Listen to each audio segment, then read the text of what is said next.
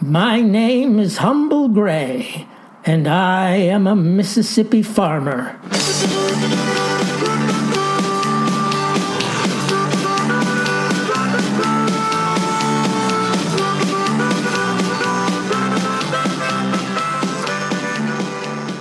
Now, anyone who knows me would never accuse old Farmer Gray of being judgmental, for such proclivities are hardly Christian, and the means by which a parent feeds their offspring, that's their own affair as far as I'm concerned. That being said, however, the matter of Savannah Lee Kittredge, well, that's posed a challenge to the Baptist community of Trouveau. She's a divorcee, you see, who moved here last year from Jackson, arrived seeking a new life and, truth be told, dirt-cheap lodgings. Found him, too, in a modestly appointed one-bedroom over Zeb's barber shop.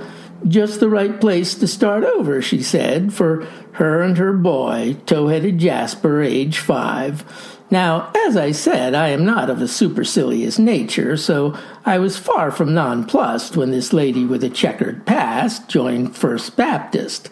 No matter that she had abrogated her marriage vows, that when the minister declared what God has united, let no man put asunder, her attention had apparently meandered. No, ladies and gentlemen, I was not the least discomfited that an out-of-town Jezebel was occupying a pew in our sanctuary. But others, well, they tended to be scornful of the new congregant. She was not petitioned to join us at the Pancake House, even as we gathered there after Sunday service, and somehow she was proffered no invite to the ladies' soiree at Lydia Wall's, complete with mahjong and cake, by which I mean homemade vanilla bundt cake, thank you very much.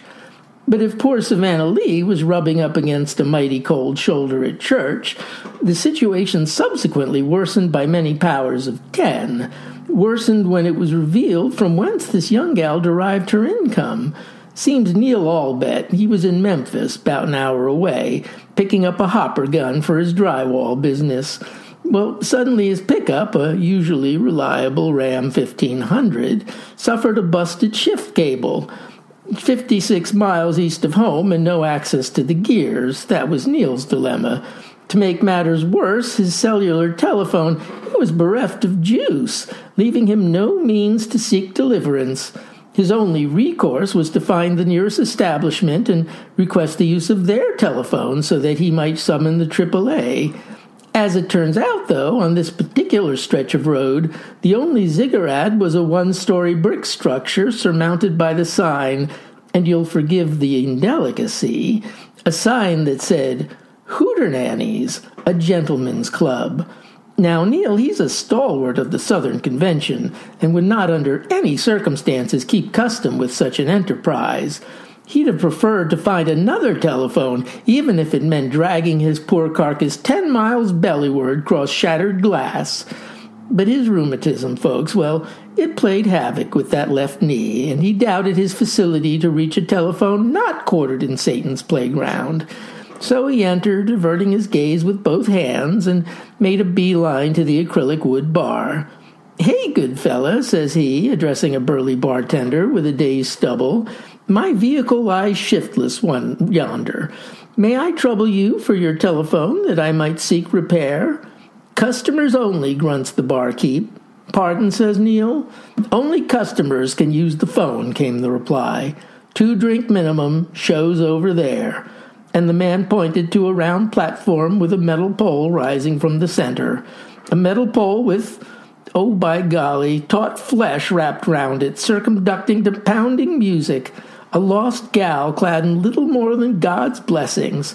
And what raiments she bore, Neil could see, were stuffed with cash money, tendered by drunken swains hooting at her lascivious capers.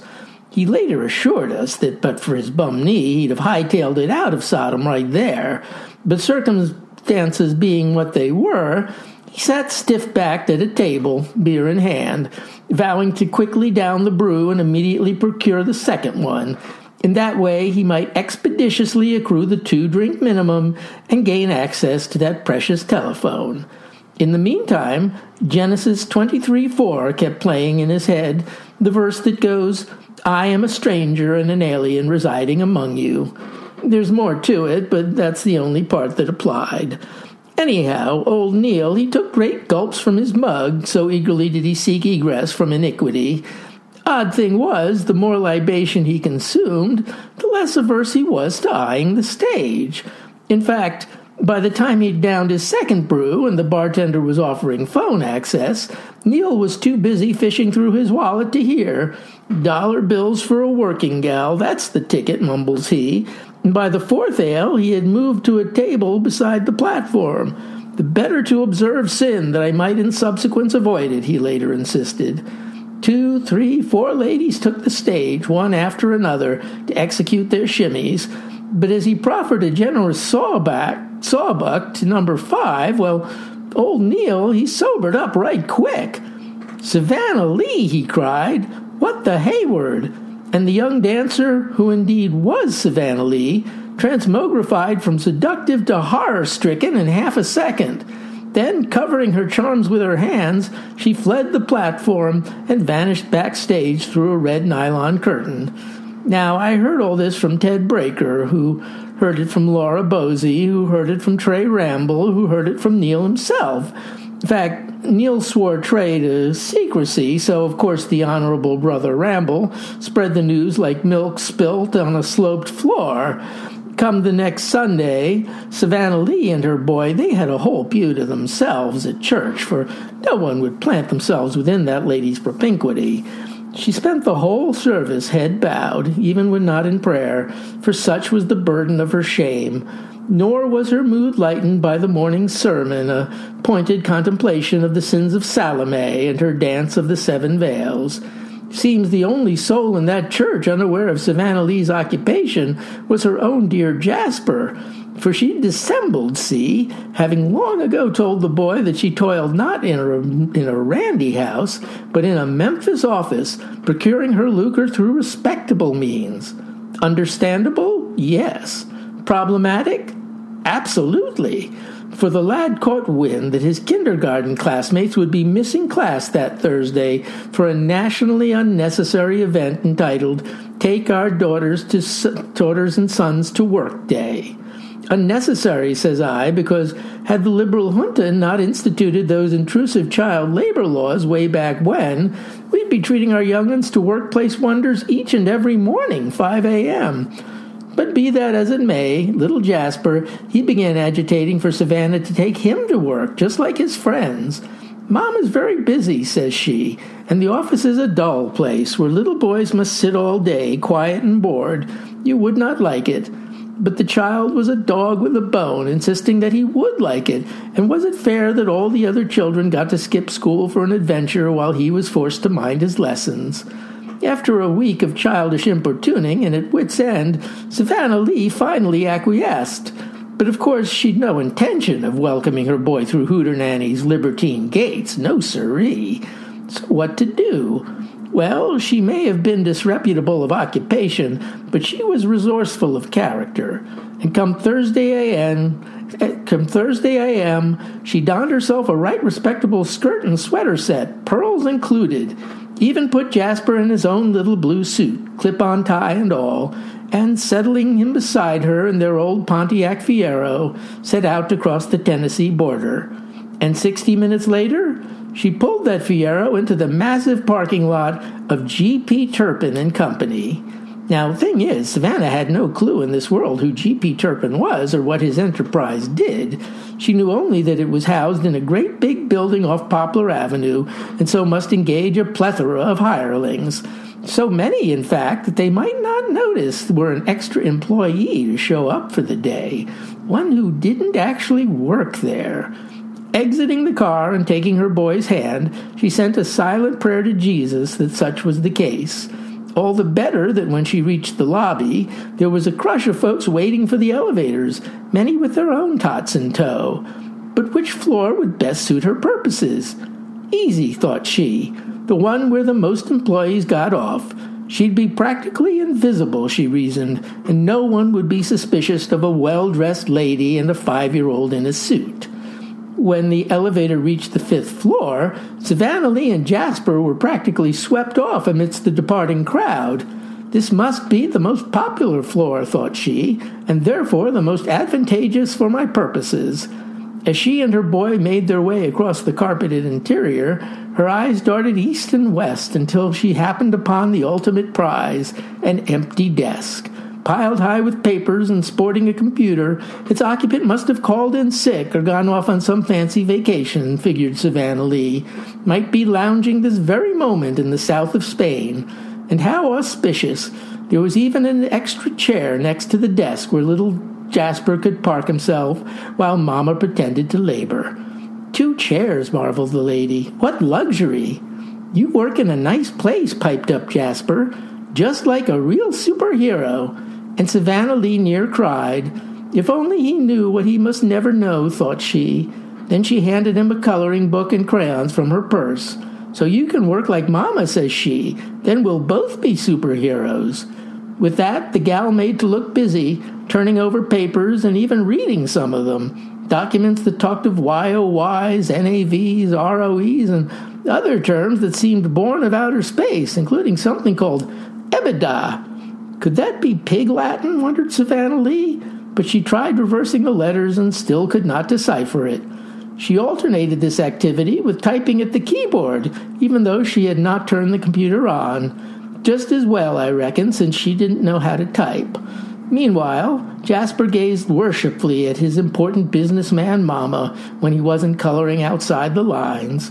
So the charade continued for the better part of 2 hours, in fact, when suddenly a distinguished-looking gent in a 3-piece wool suit appeared behind the faux employee. Say, says he, where is Tully May this morning? Isn't this her desk? Says Savannah Lee, she called in sick. And then, covering all her bases, added, as well as being on vacation, too, which makes her double absent. Well, I'm certainly glad, says the fellow, that they sent over a temp to pick up the slack.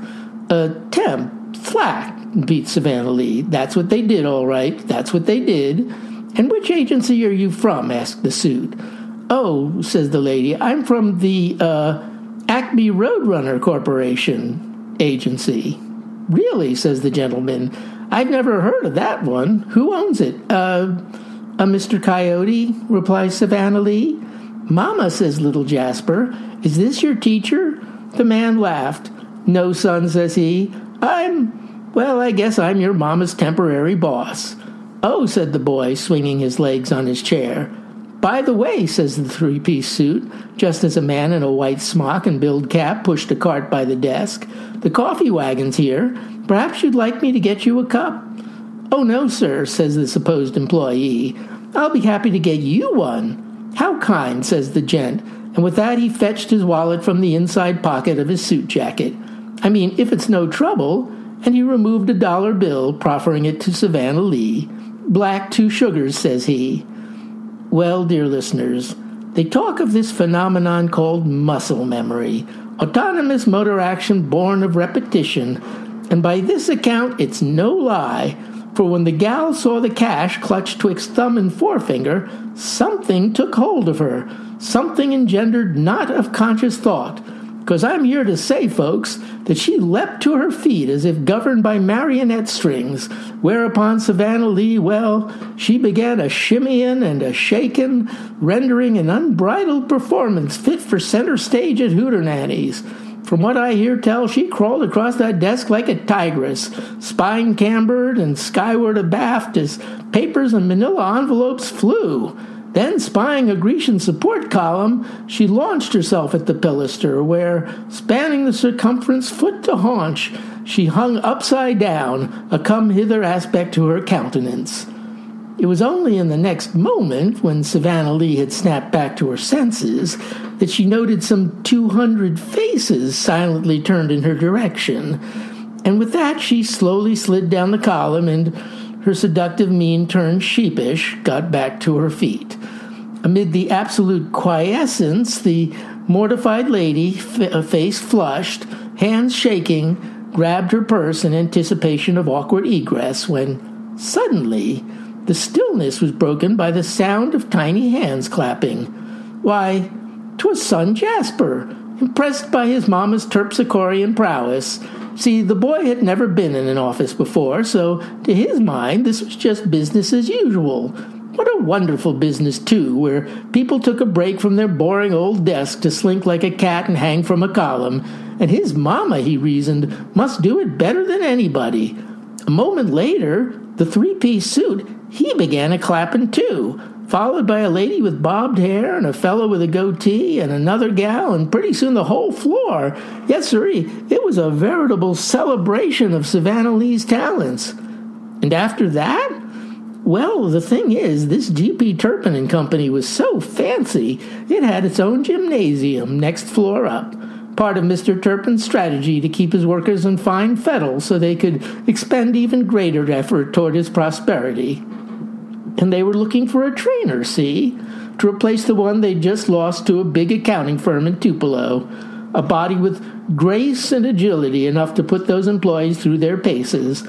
The upshot? Savannah Lee was hired on the spot, took her leave of Hooternannies that very day, and never looked back. Besides, she's too busy to tackle two jobs. In addition to raising her young'un, she's got a pair of suitors to contend with.